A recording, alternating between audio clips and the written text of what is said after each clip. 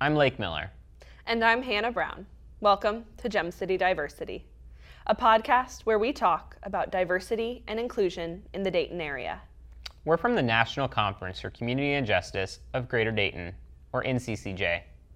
NCCJ works in the Miami Valley to increase understanding around the topics of diversity, equity, and inclusion. In this episode, I got the chance to talk with Jane Fernandez about deaf culture. We discussed her experiences growing up from K through 12 school and into college, some of the barriers she faced throughout her life, and how she got to where she is now as the president of Antioch College. Enjoy! Thank you so much for joining me today. So I'm wondering if first you can start by introducing yourself, say a little bit about what you do, and then we'll jump into questions.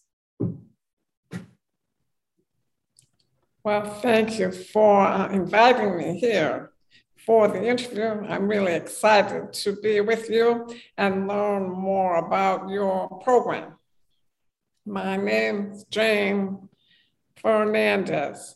My pronouns are she, her, or they, them. I am president of Antioch College in Yellow Springs, Ohio, and I'm deaf. I'm deaf since birth. So I'm happy to be here and share a little bit about being deaf and challenges and opportunities in that.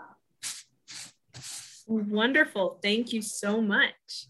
So I'm wondering if you can start by sharing a little about your experiences growing up through education, college, and into adulthood as a deaf individual. Yes, I can share some of my experiences as a deaf person growing up in terms of education, college, and adulthood. I went to public school. I started school in kindergarten. I was 5. I went to public school. But before that, I had a lot of instruction at home. I would say home instruction, because my mother was deaf too, born deaf too. She had her own speech and audiology teacher who worked with her at my grandparents' farm in West Boylston, Massachusetts. So when I was born, my mother pretty much knew right away that I was deaf. So she contacted that same woman, Catherine Madigan, to come back and work with me as an infant. I don't remember any of it, of course, because you just don't remember that time. But I'm sure that I got a lot of foundation for success from them. I went to public school, as I mentioned. I had some great experiences. Generally, things went collegially. I wasn't really great friends with people, but it was fine, collegial and good. But I had a few instances of things like bullying, teasing, or just, making fun. So one I can share because it was pivotal example in kindergarten. I was so excited to get out of house, but we lived right near the school. There was a fence. So my house was here, then the fence, and then the school was right there. And as it happened, the slats on the fence were not nailed in strong. So I could just move one of the slats and crawl from my yard into the school yard. So that's how I came and went. So it was always familiar to me. It was my place to go. But when I went into class, it was different. And they weren't prepared to have a deaf child there at all. But that was the time. Back then, they didn't have any laws that provided for accommodations, interpreters, speech teachers, audiology, anything, nothing.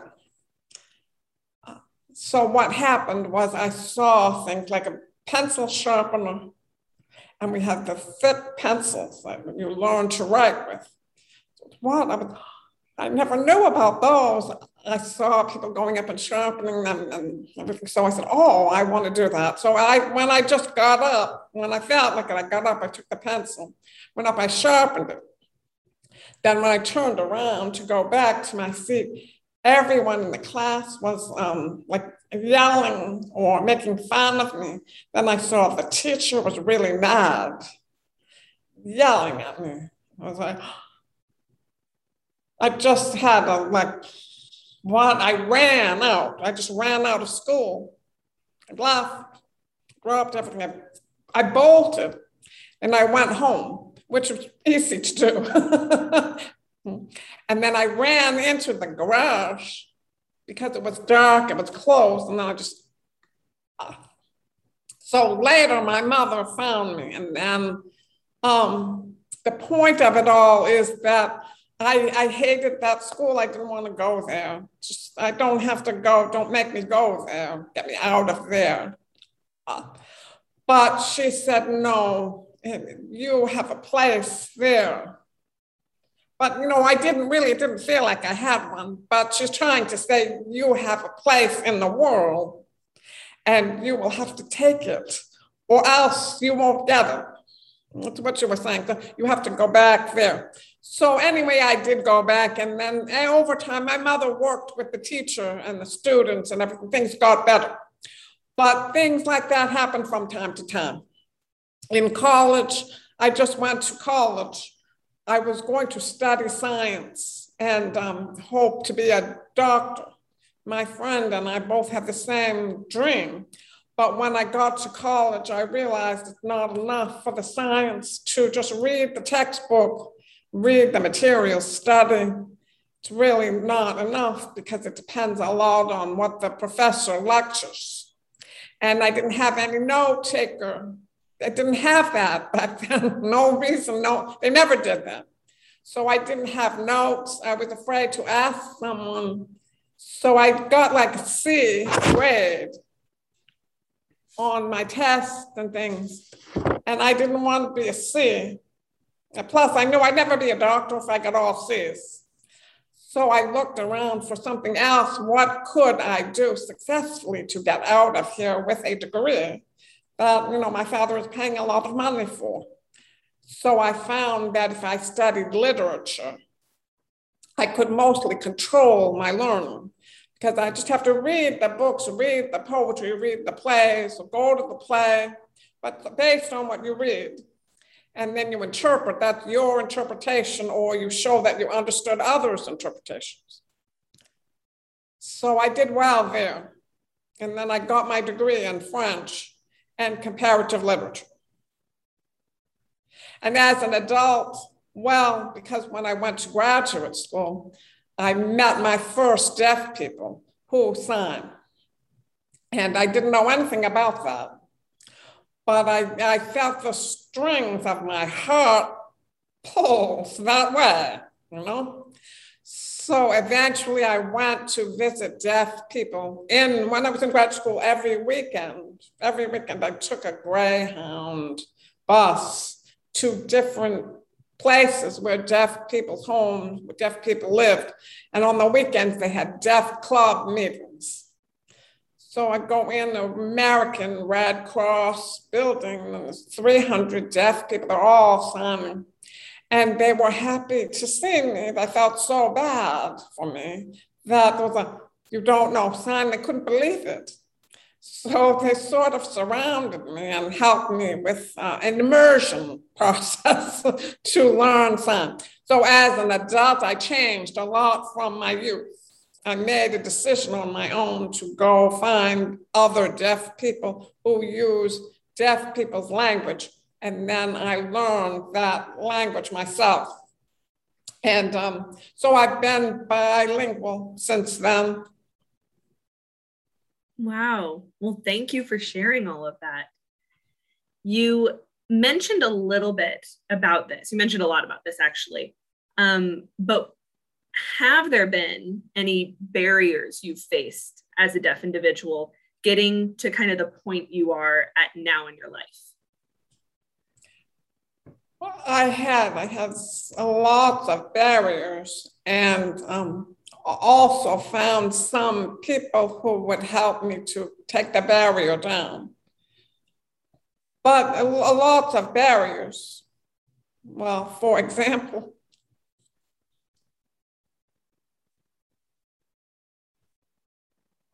I just remember in graduate school, that's after I started learning sign language. And I realized, oh, that's my really deaf. I'm deaf. That's supposed to be my language, but I never learned.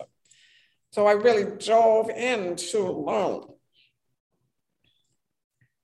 And I got a vocational rehab counselor. I had that before I learned to sign. I always had one, but I had a voc rehab counselor, and she kept asking me, don't you want to have an interpreter? So at first I just said no, but after I started learning, maybe that could help. So then I said yes.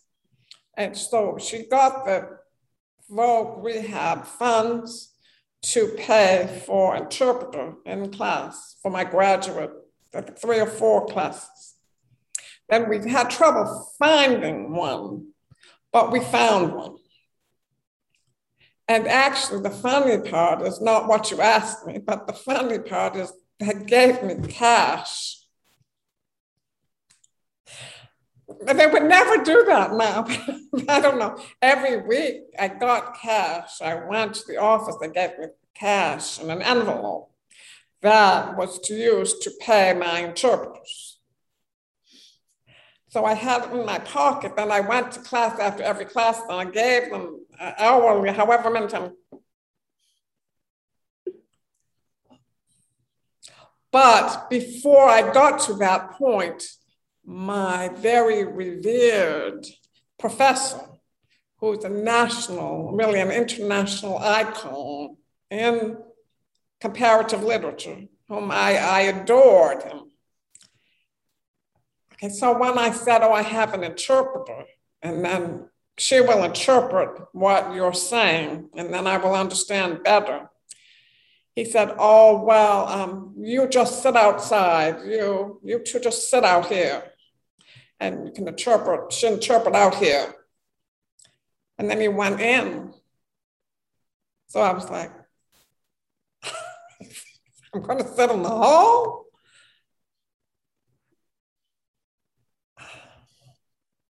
Okay, so after all that work to figure out I want an interpreter, not only I want one, I need one.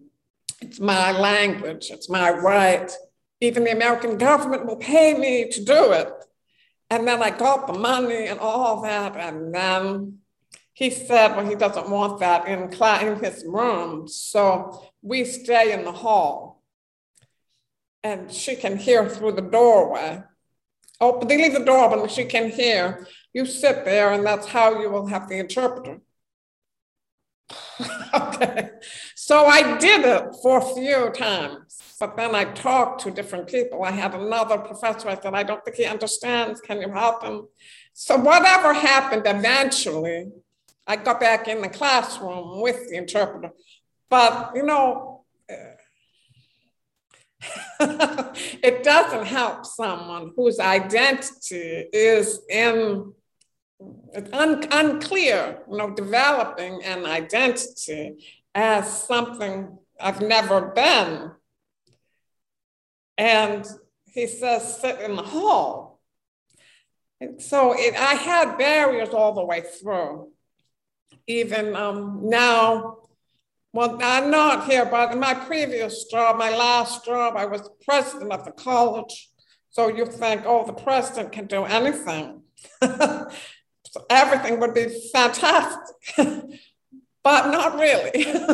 So sometimes we had board meetings, and it's really important part of being a president is to have that relationship with the board, a strong and transparent relationship. But no matter how many times we all explained that I'm not caught up minute by minute to what anyone's saying. There could be a little bit of lag between the interpreter finishes and when it's time for me to say something. Or it could be shorter or longer, we can't tell, but we have to be sensitive to it, not just snap one person after another. It'd be good if you would say, put your hand up and say, and then someone would say, you talk, and then I know I can follow the conversation.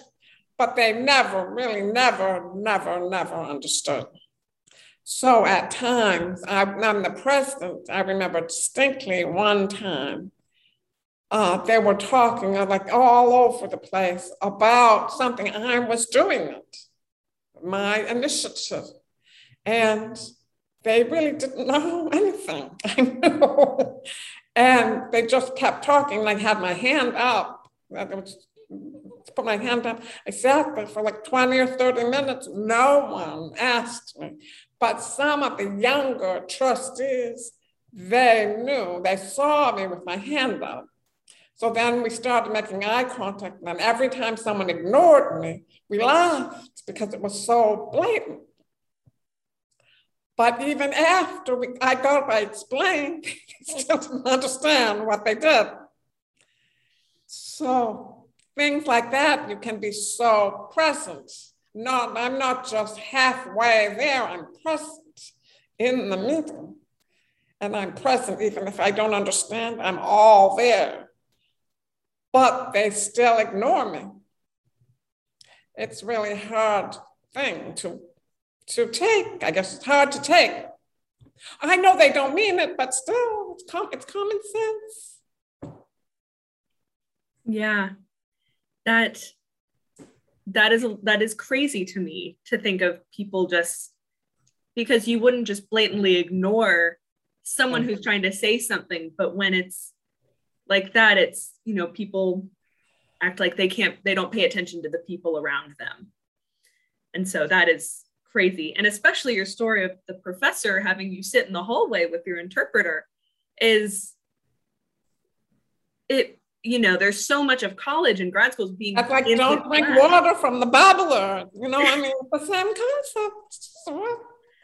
It's so much of it is being present in the class and being part of this class and this cohort kind of all together. And the professor just having you miss out on those important aspects of learning and of education it's crazy to me to think about that. So yeah, well, thank you. And so I'm really wondering, you spoke about this kind of how you've worked up to kind of where you are now, but I'm wondering kind of how did you get to where you are now at Antioch? You spoke about being a president at a college previously. So, but how did you get to this point of being this executive, this college president at a small college? From the beginning, how did it happen? I just really honestly, I just tried to do my best, whatever I was doing. I never had a goal, I'm going to be anything. I did have a goal at one time, I wanted to be a doctor, but that was like canceled in a moment when I realized I'm never going to be able to get all the information that I need. So I didn't really have a goal after that. I just tried to get through with something I could have a degree in and leave with a degree. So things changed. But I just tried to do the best I could. So I went to University of Iowa Graduate School. Just lucky, I don't know, really just lucky that I ended up in Northeastern University in Boston, working as a department chair in ASL programs. It's odd that I was hired, my first job in academia, hired as a department chair. No one does that. So in some ways, I lost my faculty hood, my faculty role. But I was teaching, but I was also the chair, so I was working with faculty who have tenure, and I was the chair with the schedule and with the student complaints, going to the dean's meetings and all that. I don't know how it happened. I just ended up there. Then I moved to another job at Gallaudet University. It was a university for deaf, hard of hearing, and deaf-blind students. I didn't stay there long because I moved to Hawaii. I met Jim Fernandez at Gallaudet, and then the president of Gallaudet signed him to go to Hawaii. So a short time after he and I went there, I thought, I will never have a job here. I thought it will never happen. It's so different, and I don't know anything about this culture. But then it happened that the community college wanted to create an interpreter training program. So I applied for that and I was hired. I worked for 2 years. I set up an ASL, interpreter education program. And hearing students, plenty of hearing students came. In 2 years, many of them had the certification from our registry of interpreters. Many took the test. Some had to take it again. Some passed, but they're still interpreting in Hawaii, which is really, we need, because deaf people in Hawaii have very scarce services. Then they started advertising for a person to be the head of the deaf school in Hawaii. And I can't remember now, I applied for that. And then they hired me to do that.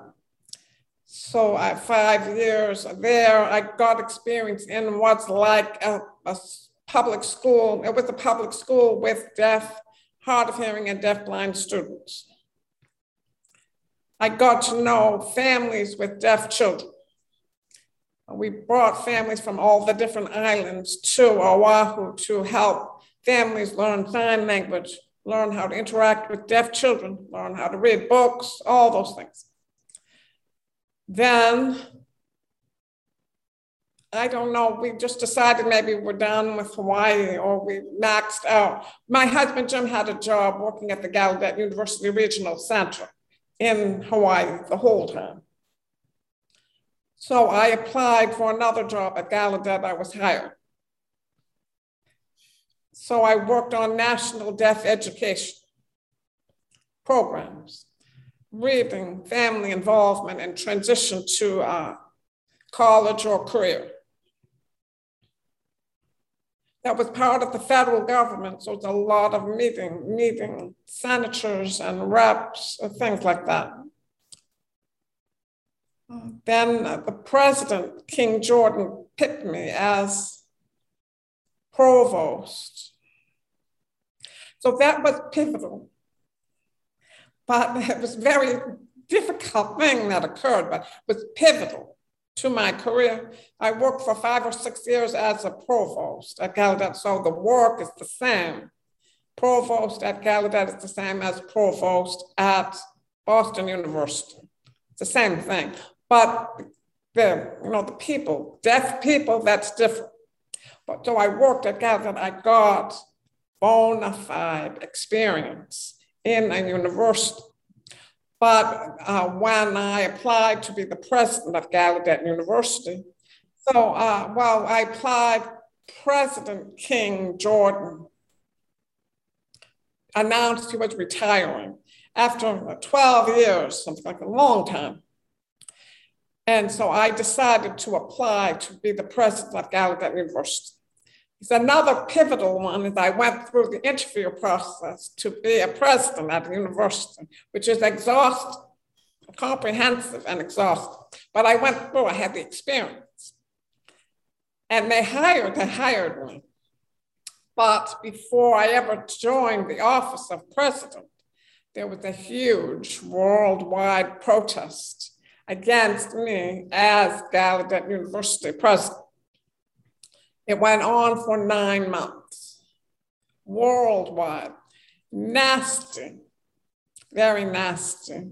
So for example, my daughter Erin was in middle school, and the school got calls threatening my daughter.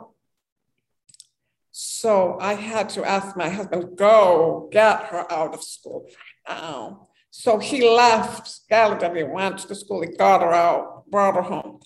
Nasty things, unnecessary. Well, one time I went home for the evening. During the protest, I was at Gallaudet all the time, at the meeting, talking, trying to resolve things, ongoing. But at one point I said, I'm going to take a break, I'm going home. So I went home, I slept, it was nice. I got up, I got in the car, and the driveway was covered with nails. So that means I didn't announce to the whole campus, I'm leaving to go home now, I didn't. But I told some people, tonight I'm going home to rest, the first time I've been home in weeks. Someone saw that and decided to put the nails in the driveway. Anyway, okay, so clearly I'm not deaf enough. So what I would say, still somewhat like, I'm deaf, I can't hear, to be clear about that. I'm deaf all the way, as deaf can be. But I'm not culturally deaf. ASL is not my native language. I can sign without my voice. I can understand deaf people. But like with you, I use my voice and sign. It's my choice. So though deaf people of Gallaudet don't want that to happen, don't want any Gallaudet president to stand up and use voice. And King Jordan, he did that. He signed and used voice, and they felt that he hurt the cause of deaf people. So they didn't want a next president to do the same thing. But not only that, I was born deaf. I have a deaf mother, I have a deaf brother. I'm not just popped up deaf out of the blue. All right, so after the protests, basically it happened that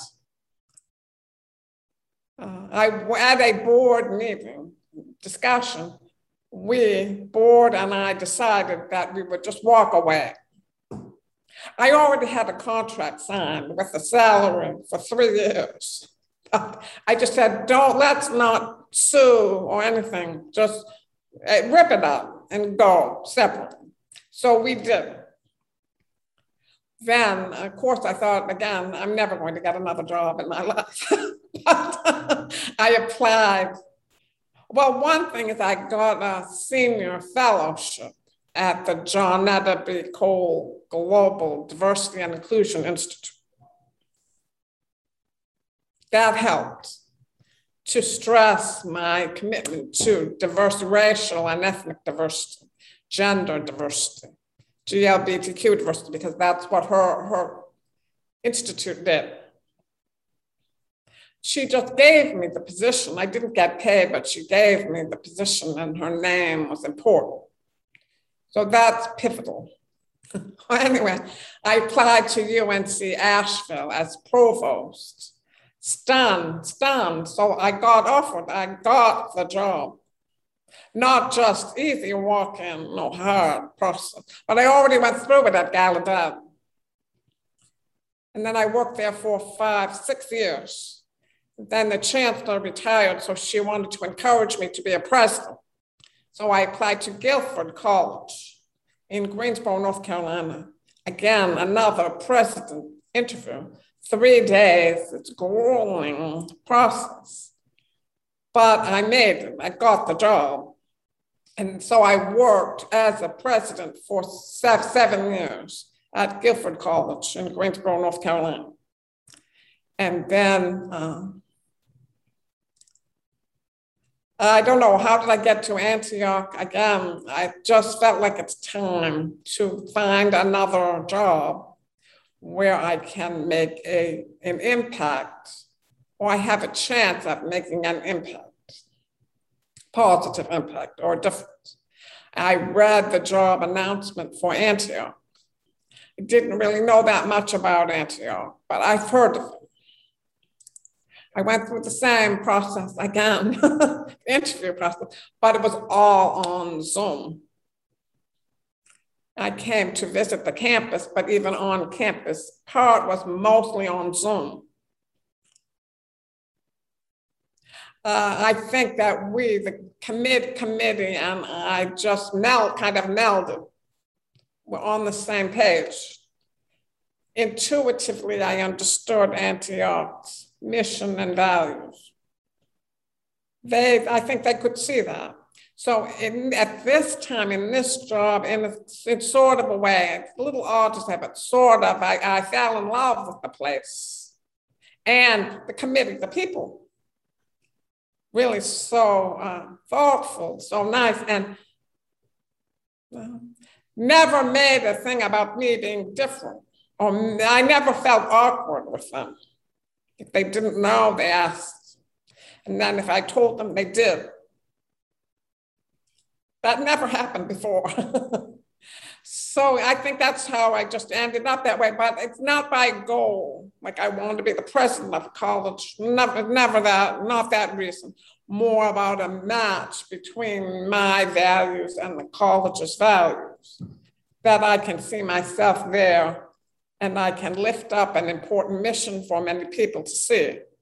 And then more people become interested in going to that school.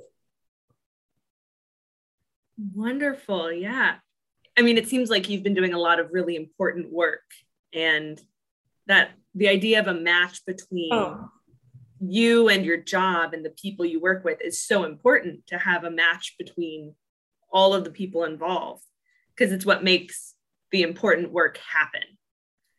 And it sounds like you have faced many barriers within your job, not only from the hearing community, but the deaf community as well. Yeah. So I have another example. Should I give you one more? Yes, absolutely. Okay, one of the jobs when I think I was applying, when I got a job at UNC Asheville, I had another interview at Notre Dame of Maryland. This is a good example. Notre Dame of Maryland, same process. I started the interview with the group, and the president was there watching the interview. She was part of the interview. So I started, and I said, well, I sign, I sign and talk about, I don't know, should I sign there or not? And the president said, you don't need that here. So I was like, okay. So then I just started talking, answering the questions, but I had an interpreter to interpret what the people were saying. So right then and there, I knew I would never work there. I should have just said the interview's over. Thank you. I stayed for the whole interview, but it was clear there was no match. Thank you for sharing these examples. I am wondering next, and you've spoken a bit about this, but what is it like working as a college president and being a deaf individual? It's very, very busy job. I'm very, very busy. And well, as president, you have a team, you form a team, president's team, and those are the people that will make you successful. So over time, I learned that really is my job to support the team, or to coach the team, or help the team get training. If something, I don't know anything about, but they need to know, get the training that they need. So it's very, very busy, but now I understand that the people that I work with are important ways to get the work done without getting too stressed out. Yeah. I have to do a lot of public relations. That's an important part of trying to make a college more visible to people who, if they knew about it, they would be excited and want to come. So it's a lot of public relations, a lot of relationships with people to be formed.